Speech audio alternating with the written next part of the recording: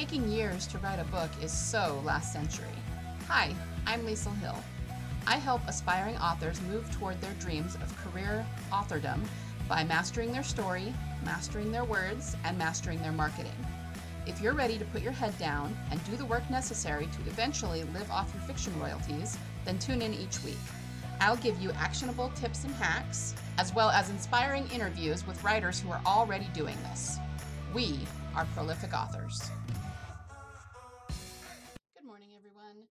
Today I have a super fun interview for you with Ivan Scott, and I had a lot of fun talking to Ivan because he is very unique as an author. He is a man who writes romance, which I personally think happens probably more than we realize, but it's still fun to talk to someone about it, and he's very open about it and very willing to talk about it with us.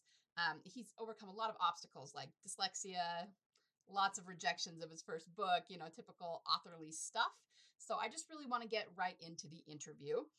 I will say Happy New Year. I hope that everybody had a great holiday. I was actually supposed to be back last week and I didn't quite make that, but I'm back this week.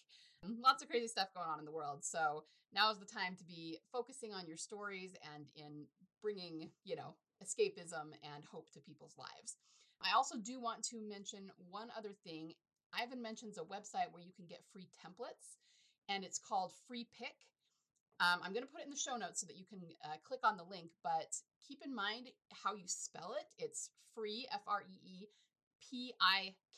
not PIC.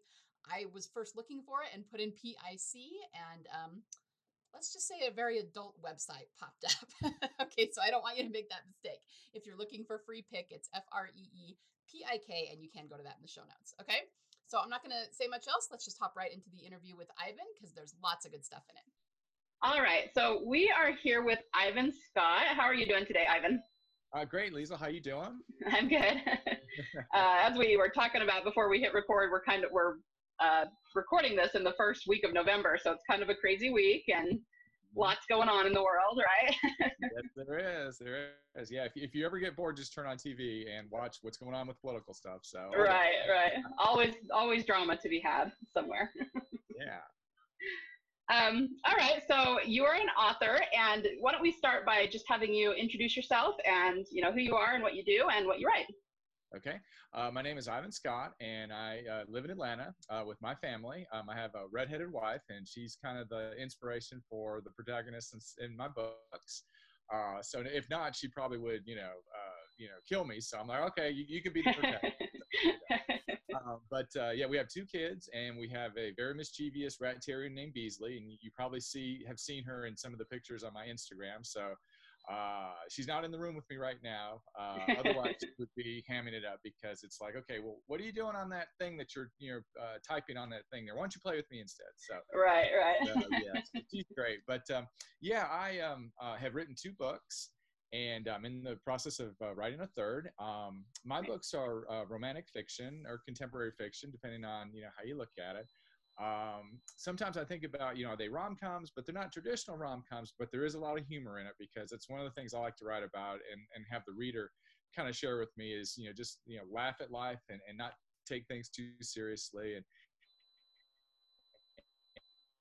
it's neat because some of the characters that I've been able to create, it's just so much fun to put that humor in there and make sure that they're not dull and the reader gets a big kick out of them. So I think you and I had, maybe in the pre interview, like we talked about before, my journey to become a writer is crazy. First off, I have dyslexia, so writing is a little bit of a challenge for me, but it's one of those things that I just enjoy doing, and it does take me a little bit longer to put stuff together, but you kind of find a way through it because it is a passion. And hopefully for your viewers out there, when they watch this, if they ever have any challenges like that, it's like it's not that big of a deal. You can get through it. So hopefully it'll be a little bit of an inspiration because I was able to do it, so I'm sure they could too. With my first book, I was rejected by 303 potential agents and publishing houses. Wow. So that was a bit a tough thing. But going back to the passion thing, this is something that I love to do, and I think with passion and persistence, you just kind of say, okay, this one didn't work out, I'm on to the next one.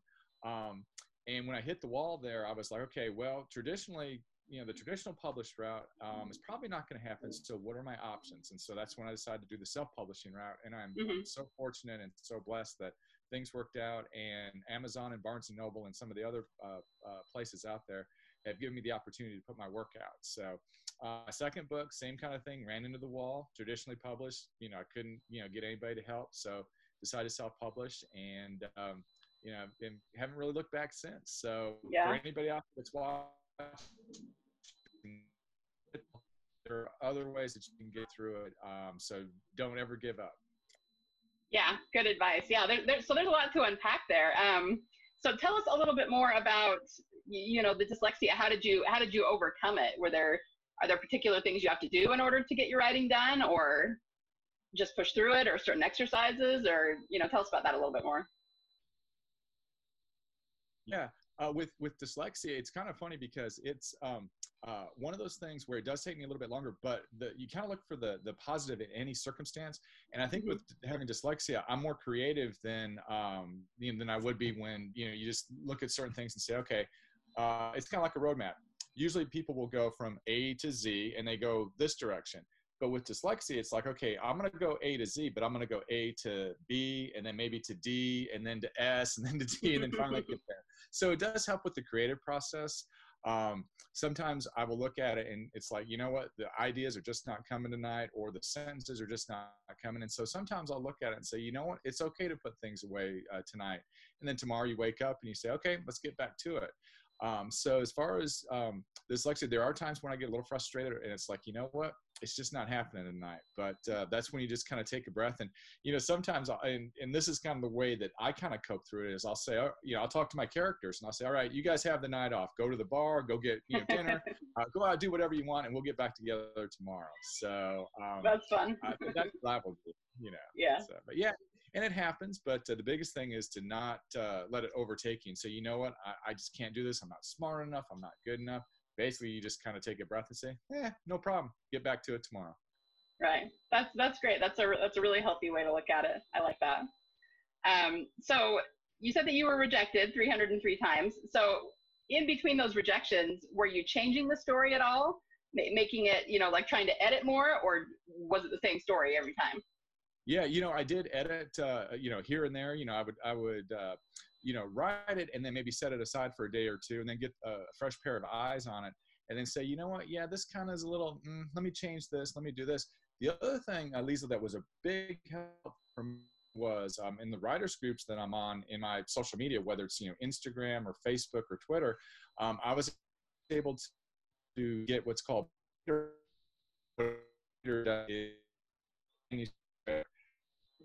they will trade with you and say, hey, I'm a writer too, so can you look over my work? I'll look over yours.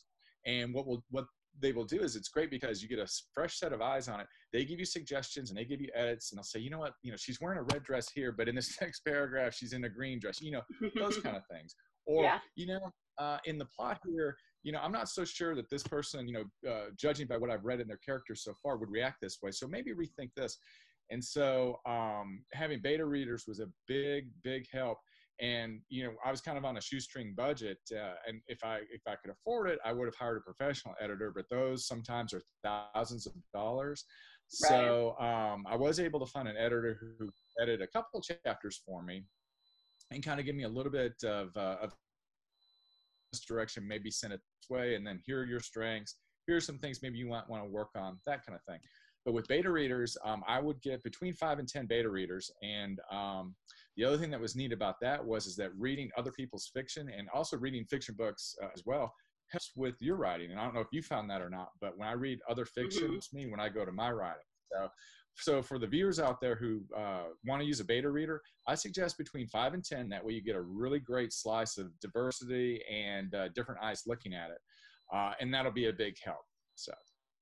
Yeah, I agree. I have a group, a critique group that's kind of does that same thing for me, but we've been together for years. And yeah, it almost becomes like I always say we're not so much a critique group as it's almost like a mastermind group, only it's all focused on your fiction, so that you can kind of hash out all the ideas. And it's very, very helpful.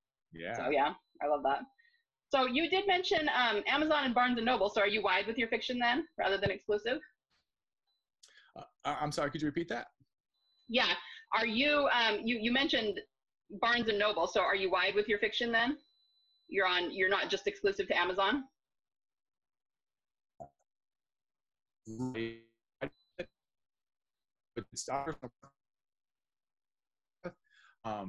If you go wide with it, that way more people and more organizations can get a look at it, and you get it out there to more people in more places. So yes, I do go wide. Good, good. And how do you go about promoting your fiction? Yeah, here comes the fun part. Yeah. One of the things, I mean, I love self-publishing and all that, but one of the things that I wish I was traditionally is because they take care of all the promotion and all the marketing. But when you self-publish, it's all on you. And I'm sure you probably went through that too. So you really have to get creative. Fortunately, my full-time job is I'm a video producer. And so I'm used to using, Premiere Pro and Photoshop and those kind of tools. And so I'm able to create my own ads. And so what I'll do is I'll create an ad through Photoshop where I'll have a picture of the book, and it looks like it's in an iPad and somebody's reading it, that kind of thing. Right. And then I'll post on all my social media sites and also on my website and those kind of things. So, so that's what I'll do. The other thing is that when you really, when you're self-publishing, you have to be creative and find, ways to get the word out.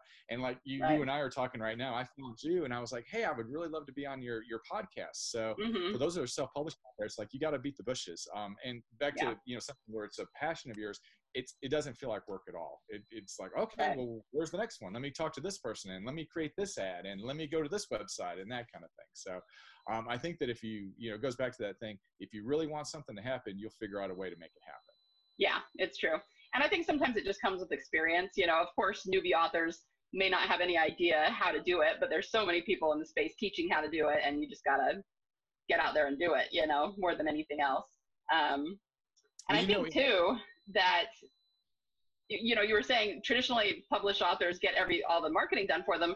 I actually don't think that's true anymore. I think it used to be back like in the 80s and 90s when they would organize book tours for you and things. But now, I mean, I'm not traditionally published, so I don't know for sure. But from everything I've heard, they're going now, even traditionally published authors these days with, the digital revolution, they usually have to do their own marketing too. So whether you're getting traditionally or self-publishing, you still have to participate in the marketing. So I say you might as well go self-publishing, and then you keep more of your royalties anyway. And the creativity, because they can't come in and say, hey, that character needs to be blonde, or this character needs to be, drive a such and such car, that kind of thing.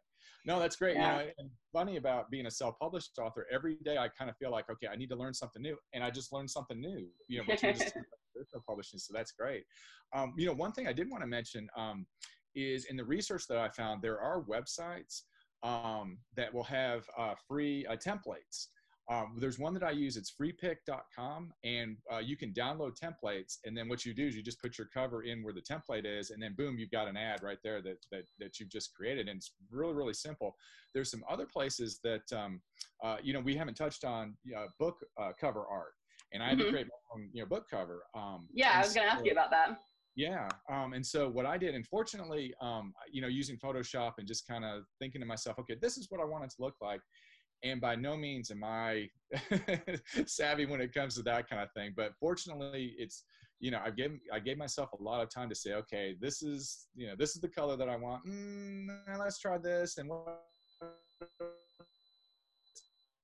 funny because I'll just show you, like, the first book, Redhead in a Blue Convertible, it was, really simple because I found a car and I animated it and then got the colors and the gradient and all that. And then with Redhead and a Ghostwriter, this picture here is a picture of the beach when we were at Hilton Head Island, and I was able to edit it in Photoshop and just make it look like, it was totally animated. And the girl on the cover, I had a friend of mine who said, she does look pretty good, but my daughter is really good with Photoshop. Let me see if she can spruce up the redhead a little bit. And so she helped me. So it's funny how things kind of come and are created. The other thing I wanted to mention is I found on the internet, you can download book templates, and there was and I forget the name of the site, but I downloaded, and I want to say it was between 30 or 35 book templates, and it was like $19. Same kind of thing, whereas you download these templates and you just change the title of it. You maybe put a picture in that you want, that kind of thing. So there's all kinds of resources. And back to what you were saying about, the fun of self-publishing, you create that. It's like, if you want this person here, boom, you've got it. Or if you want this color, you've got it. You're not at the mercy of anybody to say, okay, no, you got to do it this way, that kind of thing. So, yeah. And it's a lot of fun sometimes. Trial and error, don't get discouraged. Just try certain things, and it is a lot of fun. And once you get it done, you're like, oh my God, I just created that. So yeah. Well, I was going to say, I did look at your book covers before we came to the interview, and they really pop. You know what I mean? I think you did a good job putting a lot of contrast on them. There's a lot of authors who, don't know what to do for their cover, or, obviously aren't cover designers. And I think that's one of the biggest things I've learned. I mean, you want your covers to portray the genre, obviously. But the other thing is, you got to have contrast. You got to make it pop. And the bland covers are the ones that just won't sell. So, I mean, your covers are amazing looking, I'll link to them in the show notes so people can go look at them, because they're really, really fun. Yeah. Well, no, I appreciate that. And it's funny you mentioned that, because that old joke is covered.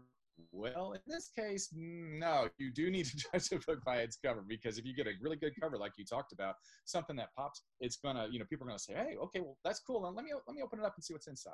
Right. So, and maybe I get that from my wife, because we always joke about, she'll, when she gets dressed for work in the morning, she'll, have like, she's wearing like something red and black. She'll put on like red boots or red shoes or whatever. She's like, okay, I got to pop a color today, and we'll kind of laugh about that. So, maybe that's where I got that from. Yeah, maybe. That's fun.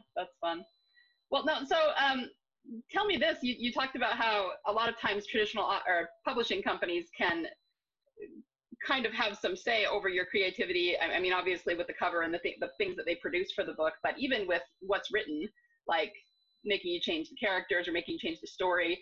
Did you find that when you were submitting those 303 times and getting rejected? Were they telling you needed to change the story a lot?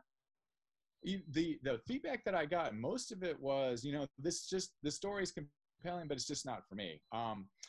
There was one, because I'm a member of the Atlanta Writers Club, and so we had a deal where we had a workshop, and one of the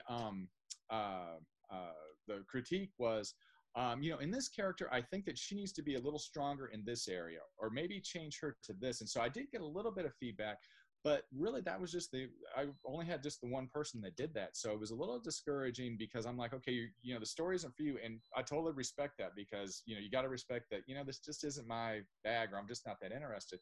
No worries there. But I wasn't getting that feedback of, the story is not believable, or this character is, is kind of a jerk and I don't like him, those kind of things. So that was,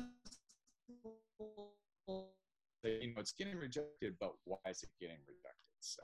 Right. Yeah, I have a friend who's an author. I won't go into too many details, but she was trying to get a book of hers traditionally published.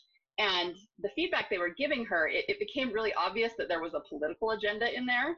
And her book wasn't even political. It was a fantasy, but it was like they were so fanatical about that political agenda that they were trying to water down her story. And I just was going, I have such a huge problem with that. I mean, as long as I understand that you don't want to portray anything in fiction that would be offensive to people, but Uncle Tom's Cabin was a world-changing book that now would be considered racist. You know what I mean? And the point is that it was portraying that in a negative light so that it could, kind of spur societal change. And I feel like, not with everybody, obviously, not every company or not every publisher is like this. So it's not a blanket statement, but you have to be careful, I think, about signing with these people, because as you said, if you sign with a publishing company, they do have a certain amount of say over what's in the story. And I feel like, there's kind of a movement of moving away from really visceral stories because they're too afraid of offending people. And from my side of things, I feel like it needs to be more visceral. It needs to be more emotional. It needs to be more over the top if you can possibly make it be, because that's what really makes people feel the story, So what are your thoughts on that? Yeah, I agree. I think, you want to put it out there and you want to reach inside and grab the reader's heart. And I'm not saying you want to do this in a negative light where you want to, have a, whatever, but you want to, stir those emotions. And I think that the success as a writer is the authors and the writers that can do that and pull the reader in and get them emotionally involved. That's the whole key to it. So whatever, if it's a fantasy where you have, dragons and castles and all that, and that's something that the reader really likes, then great. Or if you have a love story, like mine, where they can identify with the characters, I think that's kind of the bread and butter. And when you're writing your story, yes, you want to write it for yourself. And then you think, okay, when somebody reads that, I want them to share the same emotions that I have when they read my story. Real quick, Right. in my first book, Redhead in a Blue Convertible, the idea that I got for the story was I saw a story on the internet about an older lady who was called a taxi cab late at night. Cab driver came to get her. Hmm. She had her bags packed, and so the guy thought, well, she's going to the airport, she's going to the bus station, she's going on a trip. So long story short, what they did was is that she told him to go to all the special places that were in her life that meant something to her. So they went by, this is the place where my husband and I met. This is the place where our kids went to school. This is where, I met my husband, those kind of things. And then at the end of the trip, instead of going to the bus station or the airport, the lady told him to take her to an assisted living facility. And so it was like she was doing one last tour of the places and the people that were special to her before she Hmm. had to go and go to this part of her life where she was going to have pretty much her freedom taken away. So it got me Right. to, as I get older, where are the places that I would go? Who would I see? How would this make me feel? And so in writing that, I want the reader to think to themselves, hey, where would I go if I only had 24 hours left to see the places and see the people that were special to me? So, Lisa, with you, I'm sure, once we get done, maybe think about that. It's like, if I only had a day to, see all these places, where would I go and what would that make me feel like? And, and that Sure. kind of thing. So back to the connection, it's like when you write your stories, you want to make that connection with the reader and get them emotionally involved. Back to what you were talking about as well, if it's visceral, then it is visceral. But, sometimes people say, no, it wasn't visceral enough for me. I need more out Right. of it. So, Right. yeah, so I wouldn't be afraid of that. I think that you really need to be confident Yeah. in your ability and say, this is the story. It's everything. I'm putting my heart into this. I'm putting it out in the world. And if you like it, you like it. And if not, I'm not going to be afraid about, your comments that, hey, it's not really for me. Right. Yeah. And I found too, I mean, I've written some, historical fiction that has some real historical battles, that could, easily offend someone if they're just not into that. And I found that, if you find your true readers, they'll go with you. They're not going to be offended. And of course, we all know there's trolls on the internet, but most of them, like you say, if they don't like it, they'll just be like, yeah, that's not for me. It's like 1 in 1,000 that's going to give you a hard time about it. So you just got to learn Yeah. to ignore them. And trolls and all that, it's rough, but you got to think, it's like, no matter how bad they trash your book or whatever, just think to yourself, okay, last year at this time, what was I doing? Okay, this year I have a book out, I'm working on a second book, and so on. It's like, if I wasn't doing that, people wouldn't be taking shots at me. So you can kind of turn Right. that negative into a positive. And obviously, I mean, I wouldn't either, and I know you wouldn't want people to be trolling your work, but if it ever happens, think to yourself, okay, well, I'm doing something productive and I'm doing something that I love, so this is going to happen. Because and if people don't take shots at me, hey, I'm not following my dreams. Yeah. Sorry, you cut out there just a little bit. Can you just repeat that last part? Sure. If people are not, if you're not putting yourself out there, you're not following your dreams, you're not following your passion, and it's like, okay, would you rather be sitting at home doing nothing, kind of sheltered away and saying, oh, I'm too afraid to do this? Or would you rather take the chance and say, you know what, I'm living my dreams, I'm living everything that I've wanted to do. People are going to take shots at me, but it comes with the territory, and hey, that's all part of the game. But I'm going to keep going forward. Yeah, definitely. I love that. That's really, really great advice. So you kind of talked about your process a little bit, but can you give us a little bit more of a time frame? How long does it usually take you to write a book? Yeah, with the first book, it took about 6 months. And the funny thing about it, and I don't know what your process. Hopefully, you will tell me. But yeah, I don't know if I don't think it's a dyslexia thing or what. But with me, I have to write everything out in notebooks or legal pads, and then I transfer it to the computer. And it's just and the reason why I mention that is that if I were to just go straight to the laptop, I probably would have 100 stories written by now because it takes so long. But there's just something about, it's like, let me see if I've got my pen here. I've got my favorite fountain pen, and nice, yeah. the way that it sounds on the paper and the way that, just going through paper and writing and all that. And then, being able to write on the side, okay, now don't forget this right here, and then crossing things out and then circling things and all that. It's like, that's the way that I do it. And then once I get it done, I can transfer it to the laptop then. So that's the process.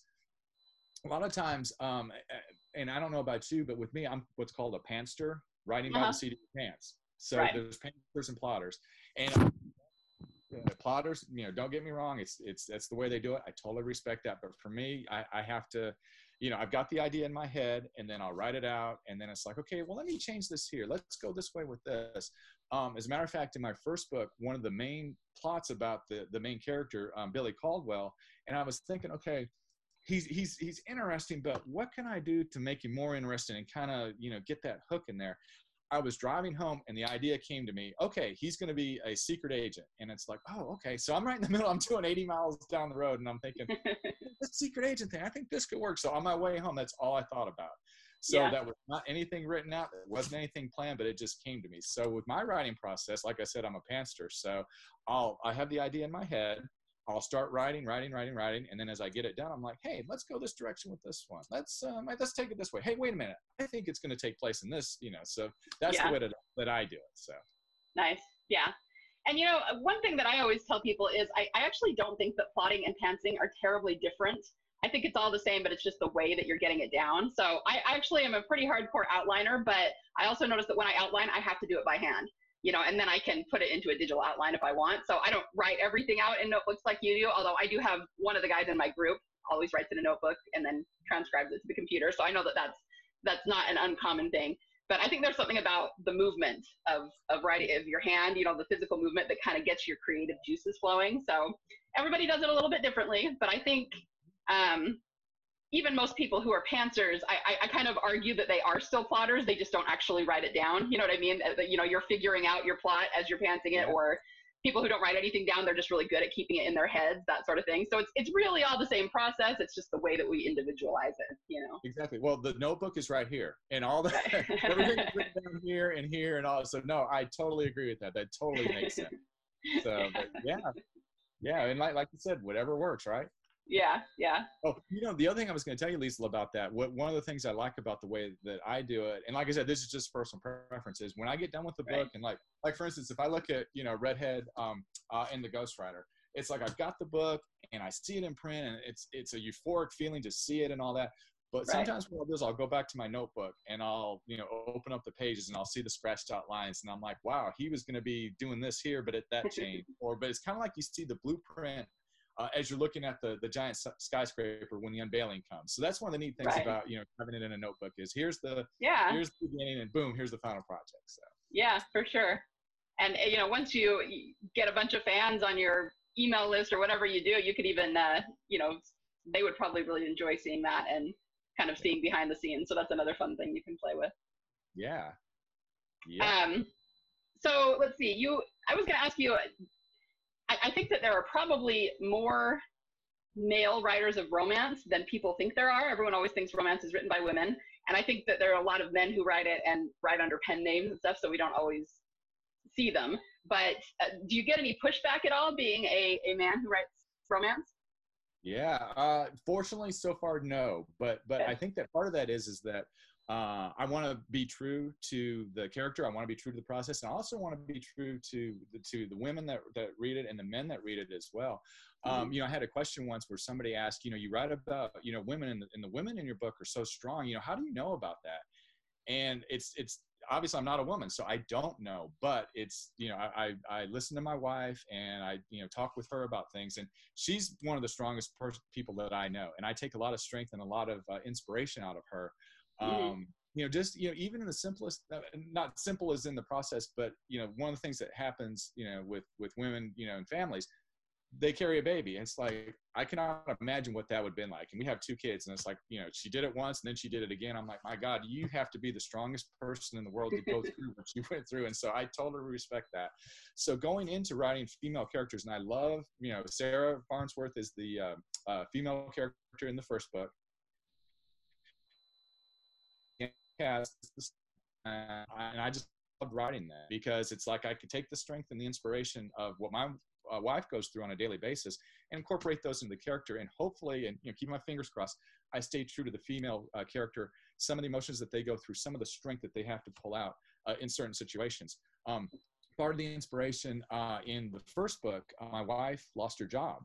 And my wife has been very successful in what she does. She's in marketing. She's a vice president, and it was just one of those things where she lost her job, and her job was everything to her. And so when she lost it, she had this terrible feeling of, self-worth, where nobody wants me. I'm a terrible person. I'm the worst worker in the world, whatever. It's bad. And so, I had to kind of help her get through that. And, it was kind of like we talked about, the next day she kind of snapped out of it. She's like, you know what, I'm going to get back on the horse. I'm going to do whatever. Got a job, pretty soon after that, and everything was great. But if you read in the first book, what Sarah goes through, a lot of that, and in book, Sarah is a doctor. She's a surgeon, an emergency room surgeon. And obviously my wife is not an emergency room surgeon, but I was able to take that adversity that she went through and those feelings when you hit rock bottom, and it's like, wow, I'm the worst person in the world. And then you get back on your feet and you're like, you know what, I'm not, I can do this. And then you go and have success. And so, I think that goes into, like you talked about, writing romance. It's like you have to stay true to the character. And I would never ever do this, but I've read where women will talk about men who write romance, and it's like, oh, you talked about her breasts and you talked about her heart-shaped butt, and I don't want to get too graphic, but I mean those kind of things. And it's like that's not what a woman, to me, that's not what a woman is about. It's here and it's here. It's in the heart and in the head. I did that wrong. Heart and then the head. There we go. I can get it right. And so that's why, when I write romance, I want to make sure that I do that, because if not, you shouldn't even do it. But that's my opinion about it. And if people want to write about, graphic, parts about, that's fine. I respect that. But I just kind of look at it in a much different way. One of my wife's friends that she knows writes as well. And she said, your husband ought to think about maybe, in his writing romance, maybe he should, take on a female persona and have a female name. And, I did think about it, but I'm like, I don't know. I think that you have to stay true to yourself as a writer too.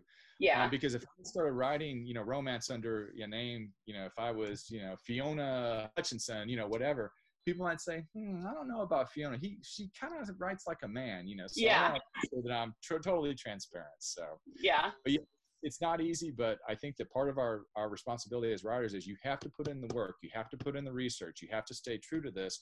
Otherwise, your stories are going to be very flimsy. Right. No, I agree. I was going to make that comment too. I think,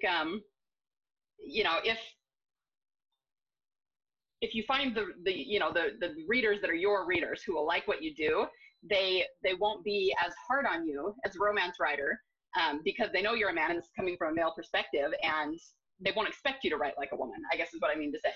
But if you took on that persona, then they would, so that's a really interesting way to look at it. And I've heard about men, people complaining about men writing romance that way too.